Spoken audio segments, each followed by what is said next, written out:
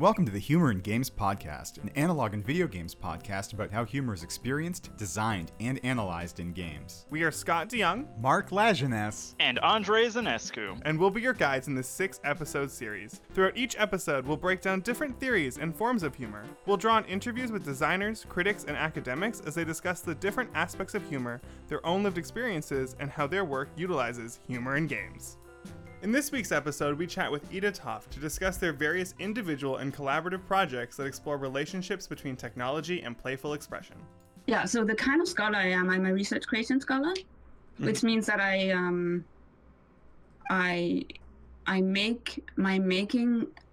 contribute and comment on academic conversations through my making, through art making. I mean, partly at least. And so that is my primary mode of expressing or contributing, and then the writing comes as a follow-up or as a kind of parallel to my making. And my current research at the lab on my PhD dissertation is about vibotactile motors in games, and I've been designing games using vibotactile motors as the primary output rather than screens or text or images. So that is not specifically about humor. I mean, that is definitely not about humor. Right. But humor somehow comes into my games, I guess, in other ways, or often comes into my games. The way that I entered games and game making and game discussions through because I went to the IT University in Copenhagen. Mm-hmm. And there I was I didn't study in the games program, I studied in the program for interaction design in HCI. Okay. And there I met my friend Amani Nassim, and who was in the same program as I was, and together we kind of did this whole travel, I guess, from what we were doing in HCI interaction design into games. And I think for both of us, it was really important that we were two. I don't think any of us had been able, well, I can't really speak for her, but I would not have been able to do that on my own. Just like in terms of how much like sexism I was experiencing, and so much like resistance in terms of the hostility of what, games culture. Right. That's great. And so I guess a question on top of that as well. I mean, you're someone that definitely combines a lot of art into games and into your research topics as well. Now, on the side of that, do you play a lot of games? And like, what kind of games would you consider funny in the games that you might play on the side of your own work? Yeah, good question. I don't play that many games. I didn't grow up playing games, so that's part of how hostile this transition also felt to me, because I didn't have the gamer capital to really understand the conversations and understand the games that people were talking about. I remember, because I came from interaction design where we did a lot of physical computing, every time people was like, explaining all these amazing things that happens in games, I always imagined it was physical. Okay. Until the point where it just did not make sense anymore, and I was like, oh, it's on the screen. So I don't really have that like gamer literacy that I think many people have. Right. And I still don't have a console at home, and it's also about, I still don't have a console at home, but I do play games, just games I make up with friends, or I'm just more interested in talking to my friends, even if it's on social media, than I am in kind of locking myself into a bubble of stories and experiences. Yeah, that makes a lot of sense. Yeah, and if I do play games, I like very, very, very short games. I think Lorenzo from Berlin had this, he had a blog post, I think, about games that last less than 10 seconds. Okay. Which is something I find really funny. Like that's kind of my style. or self-playing games, or like Cow Clicker. I Yeah. think games are really funny in a way. Yeah. No, that's really helpful actually. Thank you. And so I think we're gonna kind of jump into some of your research projects here. So I mean, you sent me some to talk about it, but if you find that others kind of better fit what we're talking about, please bring them in and describe them, because you've done a fair amount of different ththings. But one of the first ones that you sent to kind of look at was called "Cunt Touch This," which is based off a 1975 coloring book by Corinne. I hope Yeah. I'm pronouncing the name T. correctly. Corinne. Yeah. Yeah, could you just, for the sake of the podcast, kind of explain that project a little bit more and kind of your intentions around it? Yeah, it was my very first Unity game that I made over a weekend together with 3 other friends. And it's basically, well, I think about it as a meditative drawing game in which T. Corinne in the 60s, she made a coloring book.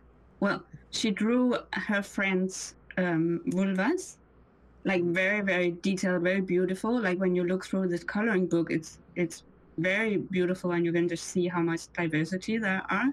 Mm-hmm. And my friend had brought this one. We were at a game jam in a rural area in Denmark, and my friend had brought this one, and we were sitting in this, our locker room or where we were sleeping, and we were just, browsing through this, and we thought it was really, beautiful and funny and interesting, and because I didn't have any programming skills in Unity, so I was just like, okay, let's, make it into a drawing game. And that's what it is. It's a very, very simple game.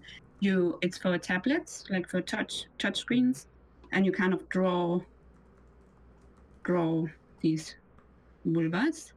And then there's one sound effect, which is very evocative. And and that's it. And then when you have over a certain amount of time, it kind of explodes into this orgasm, and that's it. And that, when we were making that, we were very much in our own bubble. I mean, it was in a game jam that is male dominated and all that, but we were in our own bubble of having our own jokes and just prioritizing each other. And then I remember at the end of the game jam, it was like this bubble just burst, because suddenly there was like a lot of, I don't know, there was just like a lot of drama around this game. It won some kind of award, and some people got really angry and started discussing, and then the person who gave the award broke down in tears, and it was like so dramatic. And it was such a contrast between like this meditative drawing experience that we were aiming for, and then the kind of shock value that this cunt game suddenly had.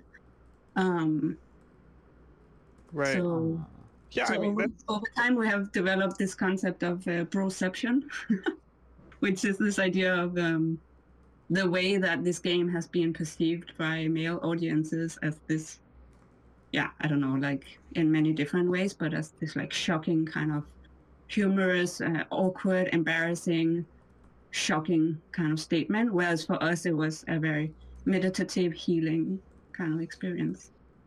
That's really interesting, because that's a piece that we've been talking about a lot too, is around like designer intentions, especially when you're looking at perhaps making a statement or trying to design specific kind of, you have a specific goal in mind, but then your audience plays it, or people who aren't in your expected audience play it, and they have very different kind of expectations. That's something that happens in humor sometimes when humor falls flat, but it sounds like this game kind of brought that out as well. Yeah, exactly. And so how did you as a designer kind of manage, like how did that impact you as a designer making this game and manage that kind of reception? I think that I couldn't be bothered to manage it. I was at a state where I think I just couldn't be bothered to, because I was so much focused on prioritizing my own well-being, because I had been in a work situation with a lot of abuse, and I Oh, needed to heal. And this space with my friends was my healing space. So the way that it was perceived, I just could not bother. And then at some point it was nominated for the Amaze Award, and because it's full of bugs, like it's it was like my first Unity game that I made over a weekend, so it's just like completely broken. And so then people started like, oh, maybe we should fix all these bugs, and I was just like, no, I can't, I don't want to, because my then it starts becoming work and not a healing project, if Right. that makes sense. So in that way I was really resistant to, but I mean, that's me personally, I can't really speak for the other people in the team, but I was just like, I don't want to do things that are not kind of nourishing to me around this game. For sure. I mean, yeah, and I kind of have like two other kind of questions around this. I mean, you talk about the game for you and your team being very meditative, and part of that meditation, as I'm understanding it, was also humor was kind of part of that piece for you Yeah. guys. Yeah, it was, for sure. And so, but you're saying that the audience reception did not find the game funny at all, and in fact, people were offended by it. Is that kind of what people were kind of getting out of it? I don't really know, actually. I mean, some people find it very funny. I think there are a lot of mixed reactions. I don't know. Yeah, I mean, like, we talked about it. We thought it was hilarious. When we were looking at it, we thought this was like super, and especially the description you have for it on your website. I was like laughing talking about it with my roommate. Right, yeah. Yeah, so that's the kind of humor we did have in the group. And we did laugh a lot. Good. Right. So when you were designing it and you're saying you wanted to design this as like a meditative healing kind of game, was like when you were conceptualizing it, was humor kind of something that you guys said, no, like in order to make this what we want, it needs to be funny? No. I think we were just having a lot of fun, and that comes out in the game. Right. And also our different skills in the team, like Sabine Hara, who is one of the designers, she's really, really good with puns, and puns is something that she finds so hilarious. So the game has a lot of puns all the way through, like, I mean, the name itself. Right. And I was having a lot of fun with the programming, how absurd it is to program pleasure, and like, okay, if pleasure is over 9, then, we're having this next phase, and like just making the programming into some kind of weird poetry that was humorous in its own way. And so I think we made it humorous to us, and that comes through in the game itself, I think. Yeah, and I guess what I'm kind of curious around is like when you were designing mechanics, right? Because you kind of went from just a coloring book to something a little bit more interactive in terms of changing brushstrokes. The actual image, it sounds like it responds to your brushstrokes in some capacity. And so, like, what part of that design, taking it from a coloring book to making it this final product, like, were you guys thinking, oh, that's pretty funny, or like, how did those kind of come about, those pieces? Well, I think if we were laughing or finding something funny, it came on the list of things we wanted to do, things to prioritize. But at the same time, we were so limited by my programming skills that a lot of it is also just kind of glitches that we embraced. Or for instance, the stroke changes. We didn't design that on purpose. We were just like, oh, if you move too fast, it kind of becomes this graffiti aesthetic, because I didn't know how to account for that in the code. But then we are like, that's really funny, or like also that you can just draw all over the place. I mean, we were just making jokes around what we were making instead of making what we. Right. I mean, it's a two-way process, right? Yeah. But you also get inspired by what you're making and the limitations for what you have. No, I think that's really interesting. It's a theme that's kind of come up in some of our other conversations with designers as well, is how like sometimes a bug comes up and then they think it's even funnier with the bug, so then they work with it and they're like, we're going to keep this in. Yeah, exactly. Which is really interesting. But it sounds like for you guys, the process of designing was almost just as meditative as it was the actual end result as well. Yeah, for sure. That's really cool. And so, like, I guess one final question around this project specifically that I'm kind of interested in is, like, you guys found this coloring book, and did you immediately say, like, this is going to be a game that we're going to make, or did it kind of just come out of, like, how did you choose that to be the topic of this game, as opposed to anything else at the time? Well, we were 4 people in this room, in the sleeping room, and we were like, hey, should we make something together? And I think all of us were yes. And then, my friend brought out this game or this book, and we didn't spend too much time. I think we were just like, we rolled with it. And for me, I knew my priorities because I wanted to learn Unity, and I was like, if you want to work with me as somebody who have no programming skills and want to do Unity, and you still want to work with me, I thought that was pretty amazing that they wanted to do that.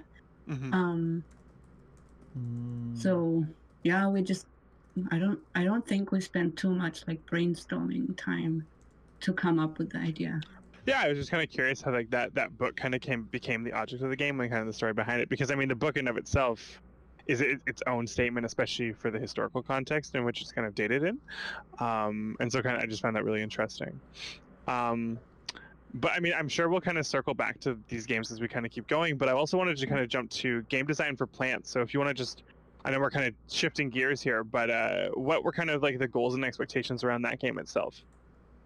Yeah, so that project came out of, I was in the beginning of my PhD here at Concordia, and I had some growing frustrations with a couple of things in games studies, and I didn't know how to articulate them. Also because I hadn't been doing academia for a long time, I wasn't quite, in the, and I don't know if I would be able to articulate it now, but I just felt this like increasing kind of frustration with a couple of things.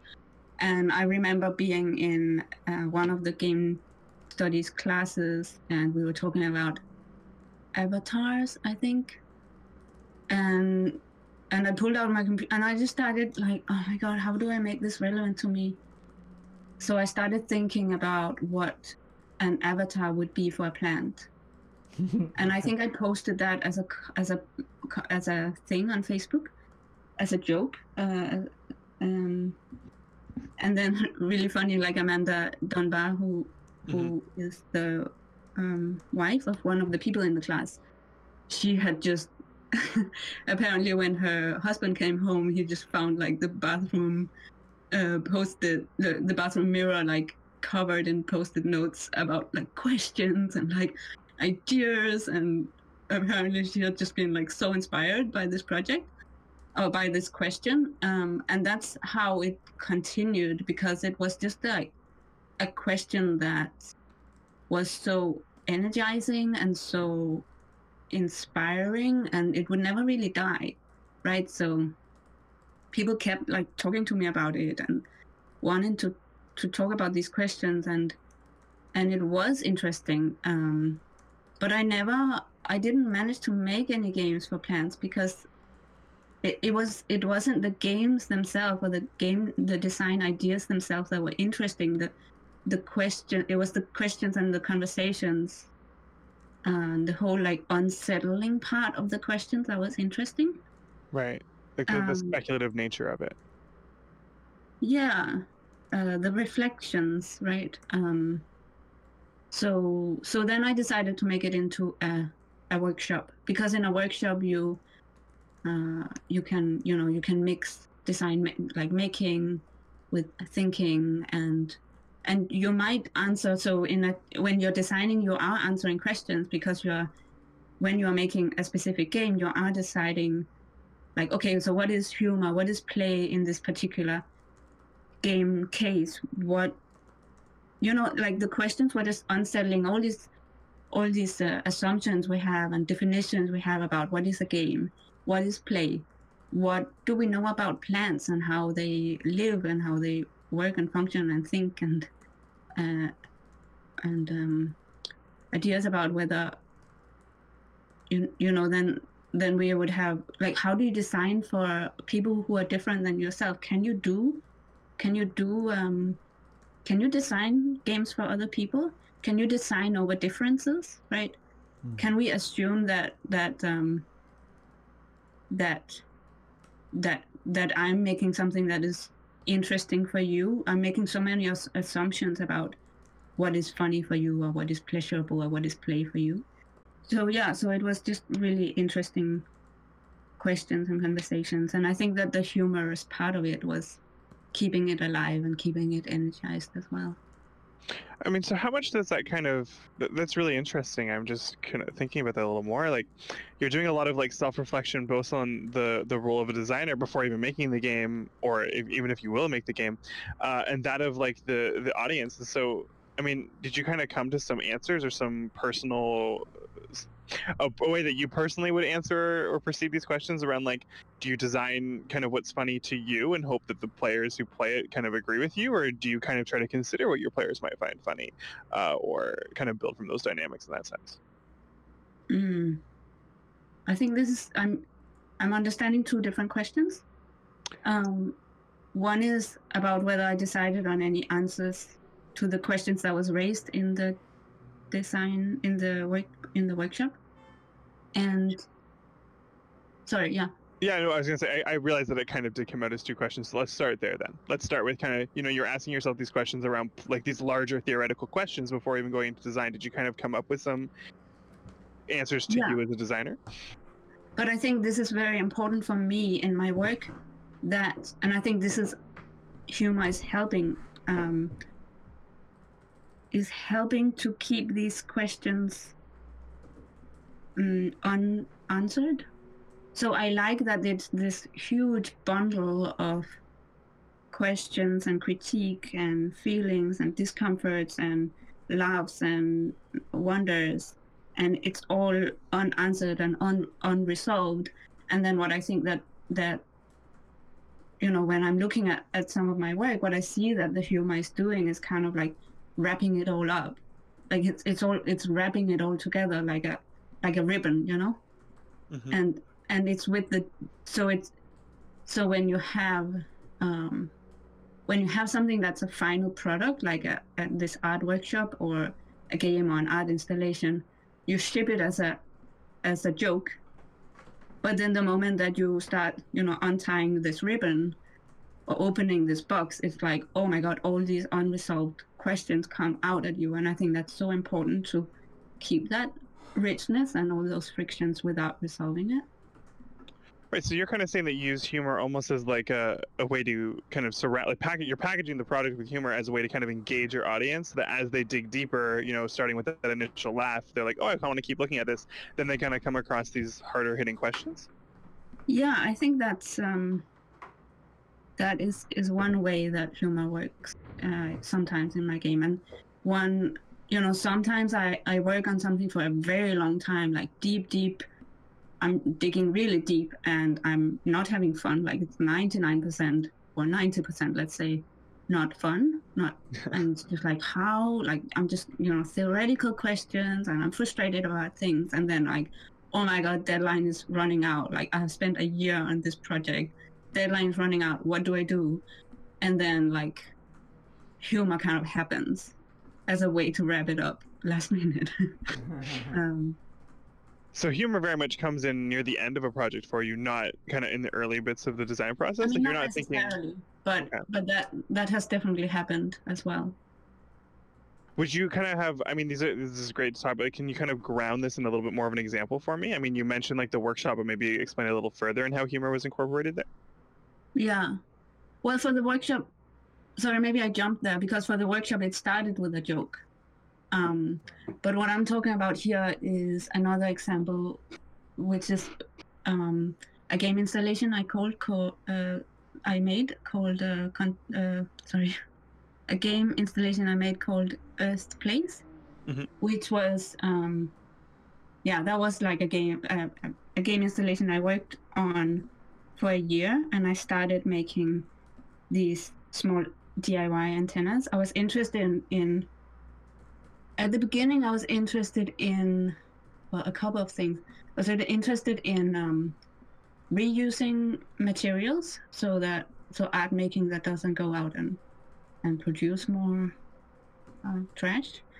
And I was interested in people who have sensitivity over for electromagnetic radiation, and the tension there are between these communities and governments who refuses that there is such a thing that happens as a sensitivity to electromagnetic radiation, while these people are really suffering and having a lot of pain.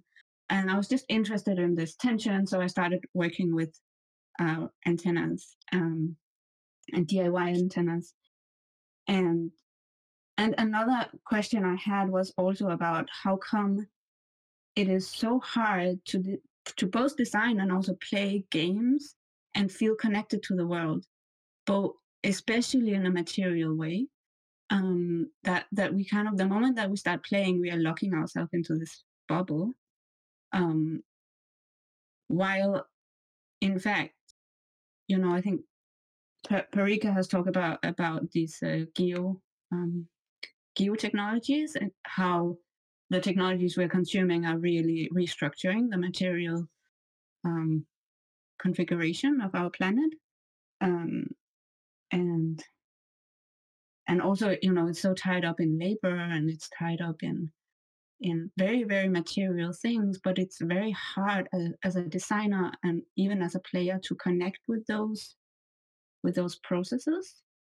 So I was interested in these questions, and I was interested in how the world, how like nature, quote unquote, became like this divide between nature and the world as an analog organism, and then the computer as a digital thing. Like where is that threshold where the world becomes digital, which is like a lot of filters that makes the signal so clean that the computer is able to deal with it.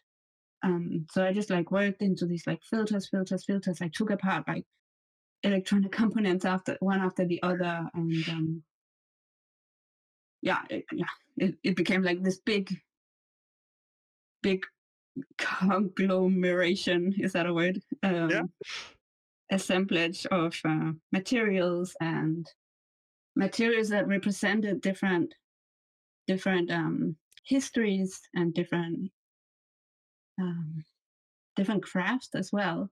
So I followed through with this project of reusing materials. So the metal I was using for the antennas was some metal I had found in a residency when I was in Detroit, and the amplifiers I was using I had found in it was antique amplifiers I had found in a little shop in Copenhagen. That was actually, I'm pretty sure these amplifiers were made by the women that Lisa Nakamura talks about in in what became Silicon Valley. So these were made in the 60s. Yeah. So, and then there was like these crystal amplifiers that tied back to the radio, ham radio practitioners, and then there was a secondhand DS console. Maybe I should explain this installation. So basically, I had all these Earth signals that I captured with these DIY antennas, and then I hooked them up to a Nintendo DS console that was playing a game called Zombies Ate My Neighbor, which is a game from 1993, in which two siblings are called Julie and Seki. They're hanging around in this garden, basically, and then zombies appear. And Julie has this very funny, amazing squirt gun that she just like goes around and shoot everything with. So I was just hooking it up, kind of, and that's where the name comes from, like Earth Play, because these are like Earth signals that are playing this game. And I was just watching what kind of gameplay would appear. and they and this very smart tactic actually worked, in which Julie walks around in the garden and then she hides in the bushes, and she'll just hide there like on for hours until I disconnect the game, and the zombies are not able to find her. And she'll just be there with her squirt gun every couple of seconds, and yeah, I don't know. She never advances to the next level, but I think she's okay. I mean, But she yeah, also never dies though, so that's kind of a win in terms of game standards. she does what? She never dies either, though. You know, so it's. So I guess so. You were saying that you kind of like packaged humor into that project near the end, as kind of like the Yeah, ribbon because I finish? was through all these like like filters and listening to transistors, and you can take these antennas and onto different kinds of rocks and crystals and transistors and amplifiers and see, and you can hear different things. So I hooked it all up to speakers so I could hear the signals. And I guess I was wondering, like, I mean, I was getting somewhere, but it was just getting deeper and deeper and deeper. And then, a deadline was coming up and my funding was running out. And I was like, what do I do? So in that way, this kind of pop culture reference came in as a wrap up, I think, at the end. That's really interesting. It sounds like a great project. I wish I kind of had been there to see the installation. I guess what really strikes me when you're talking about it is kind of how serious of a subject matter that you're trying to address. And then the fact that you kind of use humor as a way to, wrap that up. And that's kind of a piece you were mentioning about earlier. But I mean, did you ever have concerns concerns around the idea that humor might take away from the message that you're trying to put into the game? I don't think it does that. I think what is insensitive is to do the answering of questions that are way too big to be answered. And I think humor allows these questions to be open and unanswered in a respectful way. It's like maybe that's called dark humor or something, absurd humor. Yeah, I'm thinking about, when is humor insensitive? And I think humor is insensitive when it is hurtful to other people or other beings. And I mean, maybe sometimes the games for plant workshop was hurtful to the plants. We tried not to, but I can't. That is a question. Yeah, Yeah, no, I I mean, don't know. that's a really great kind of reflection on it. I think that's really, it's just a piece that we've kind of been wrestling with, and I even wrestled with in my own work when we were talking about, I was making a game around elder abuse, and we were talking about, like, we don't want to trivialize this, but we also want to keep some of the humorous game aspects that come out, and like we were concerned in our conversations if adding humor would take away kind of from the serious subject matter, but it seems that wasn't so much a case for you in your games. No, because I don't do user-centered design, right? So I don't design for other people. I mean, that's where I think the big difference is. Right.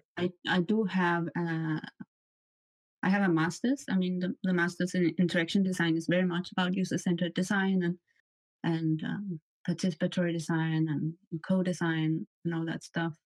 And I had a moment in my career where I did a sharp turn away from that and just started to radically prioritize myself and my own knowledge about pleasure and humor over designing on behalf of other people. Yeah, and I think that's something that kind of reflects in some of the work that you're doing, and I think that's a really great point. And so perhaps maybe just to expand on that a little bit more. I mean, as someone who's looked now at both sides, like in terms of the very human focused interactions versus the, you're focused on yourself and your own designs. Like, what are some other differences or between kind of those two that you as a designer that you find that as a designer you're making as consideration? Well, part of my decision to do that change was that I realized that when you design for,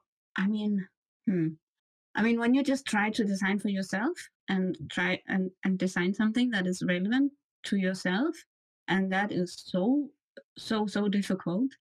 I just had this idea that if I make something that's interesting to myself, then I at least have one satisfied player or one person that this project is relevant to, compared to, and that is maybe a bit rough on like co-design and user-centered design. I'm sure there are situations in which it is useful, but for me, I just felt like I need to know that there is at least one person who find this relevant, and I can only, if I make sure that's me, then I know. Right. But also that I don't believe in this idea that I'm just me. I'm not an individual cut off from the world, because I share subject positions with a lot of other people. So if I design for me, then it is likely that I'm designing for a lot of other people as well. So that's where I stand currently with my design philosophy. I think that's like a great statement. I think it's kind of, I mean, I'm sure that those other games you made had audience members for them that definitely would have enjoyed them. And like I said, all the games that I've looked at for you and that you've told me about, they seem either really funny or just really interesting games to play. But I think that's a really interesting approach. And it's kind of one of the pieces we've been talking about as well. And we kind of touched on this already, but maybe you want to just add some more info about it. Is kind of, how does your personal subjectivity kind of impact your understanding of humor? Have you had to reflect on what you find funny when you're designing games? Have you had to like really consider like what is humor to you as you're designing? Because now you're reflecting on yourself in that manner. I think humor is really tied to who you are and your subject position in society. As a white woman, you're very much in between a couple of things. So, you really have to manage your position, basically, which is that you both have a lot of privilege that can marginalize other people, but you're also marginalized a lot yourself. I'm not a white woman. I'm a queer person, so that adds to that. I think when we did the Touch this project, we didn't have that awareness. We were just like, prioritize us because this is radical. And I know we did an interview about it in which we didn't really address like trans issues in the best possible way, and that's something I have been learning about, to pay attention to people who are marginalized alongside me, Right. and how to be respectful. Yeah, no, I think that's a fantastic response. Thank you. And kind of just building off that as well, and a question we've been asking everyone, and perhaps this is the hardest one, or maybe it's the easiest one since you've got to spend some time thinking about it. But how do you define humor personally? Like, you've been kind of wrestling with these big questions in your game, and you say you leave it up for the players to kind of maybe think about and figure out. But I mean, you must have thought about this in a little bit. So in what sense, like what does humor kind of mean to you, or how do you define it? I mean, there's a physical presentation of humor, which is this little giggle you feel in your stomach, which is maybe the best definition of humor in a general sense. And then there's a theoretical thought. I don't know, a theoretical connection to that, which is that it's, like I said before, I think it's really tied to your knowledge from where you are positioned in society. Right. I think that's the best. I don't know. That's what I'm thinking about what humor is.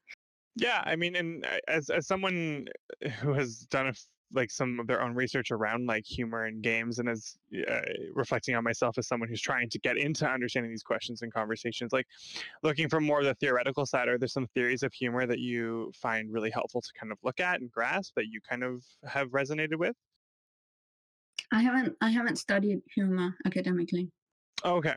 Cool. I wasn't quite sure, so I thought I'd ask, but that's totally fine as well. But I do tie it to. I've been writing about standpoint theory and the way in which. So I have this concept that I call design bleed, which is when you're designing and you're designing, especially in groups. And then you have that moment where you feel kind of aroused, or you feel like an increased energy, in which your kind of humor or your sense of play or your sense of relevance is coming out. So this is not explicit. This is not only humor, but I think it's very much tied to humor. And I connected to standpoint theory in this way that knowledge is. I think it's phrased like we have a double knowledge. We can have a double knowledge. So in the case of humor, we would like we understand mainstream humor, like we will laugh at the right moments if we have to, but then there's also something called a feminist humor, or there are many kinds of humors that are positioned at the margins, that we understand in parallel to the mainstream humor. That's really interesting. I think that's a great. I personally haven't spent the time looking at that. Maybe I mean Mark spent a little bit more time looking at the theory, so maybe he's come across that, and him I have some questions about that before we finish today. But just kind of going back to kind of how you taking that into consideration, I guess.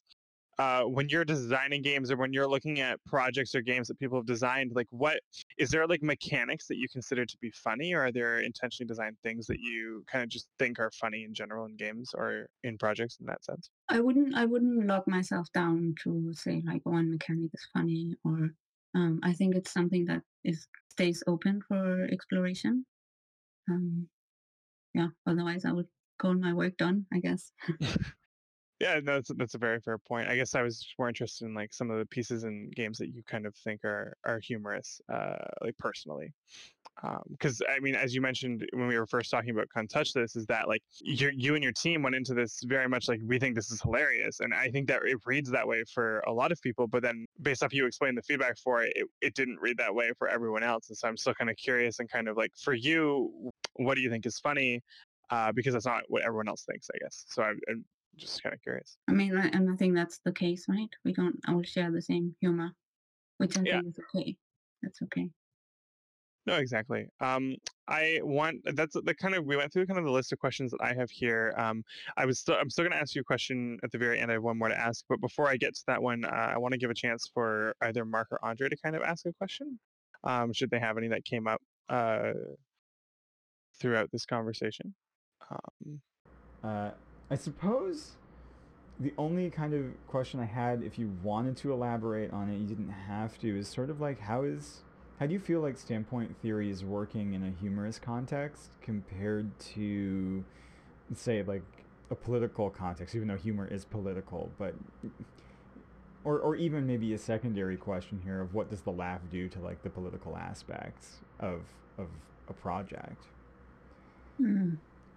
And that's not necessarily like governmental politics, but social politics, because standpoint theory is pretty critical there as well. But also, as you rightly point out, like is so important about how and when we laugh, and sort of that, I don't know if it's necessarily code switching or what, but about we know that we can laugh along with the masses, but then there's the second part of that too, right? So what happens there, if you wanted to elaborate?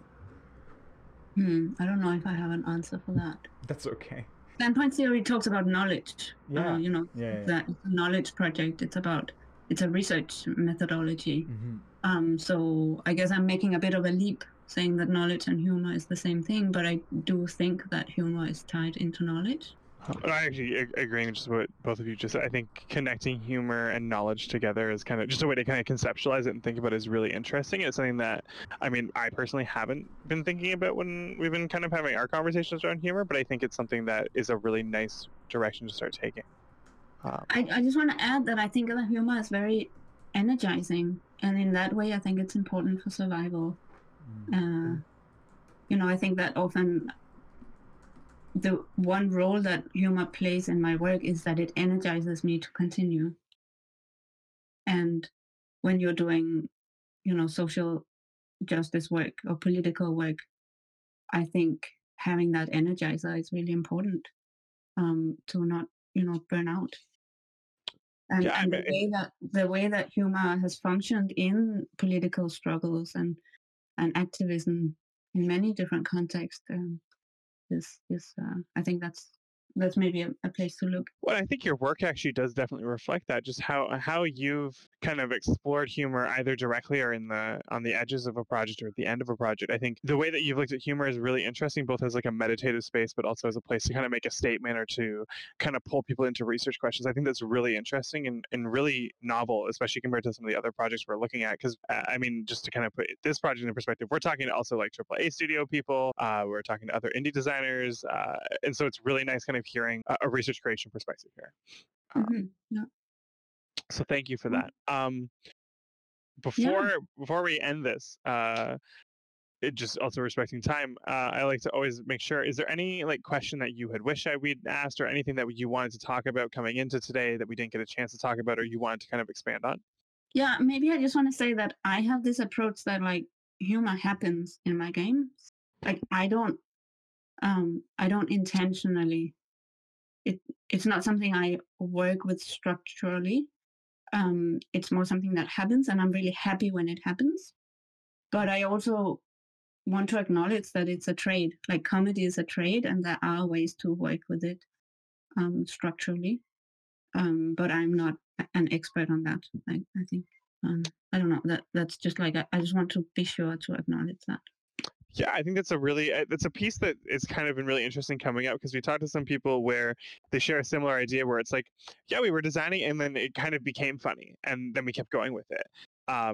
Which is kind of a similar sentiment to what you're kind of saying there. But we had other people that are like, no, we were like, this is going to be funny from the start, and so we thought around it. And I think it's really interesting also just hearing how you define, understand, and kind of reflectively think about humor from those different standpoints. Mm-hmm. Oh, another way that, sorry for, I'm just going to add this, because another way that I have worked consciously with humor when I did co-design, or when I did, co-design or design in bigger groups, was to use laughter as a collective decision maker. So when you do user-centered design or co-design, there are always these, very sticky question about how do you judge which design ideas to go with. And you can analyze it, and you can have these structures about, you go around the table and you ask everybody and you hear everybody's voices, or you can have it more or less a fair in which,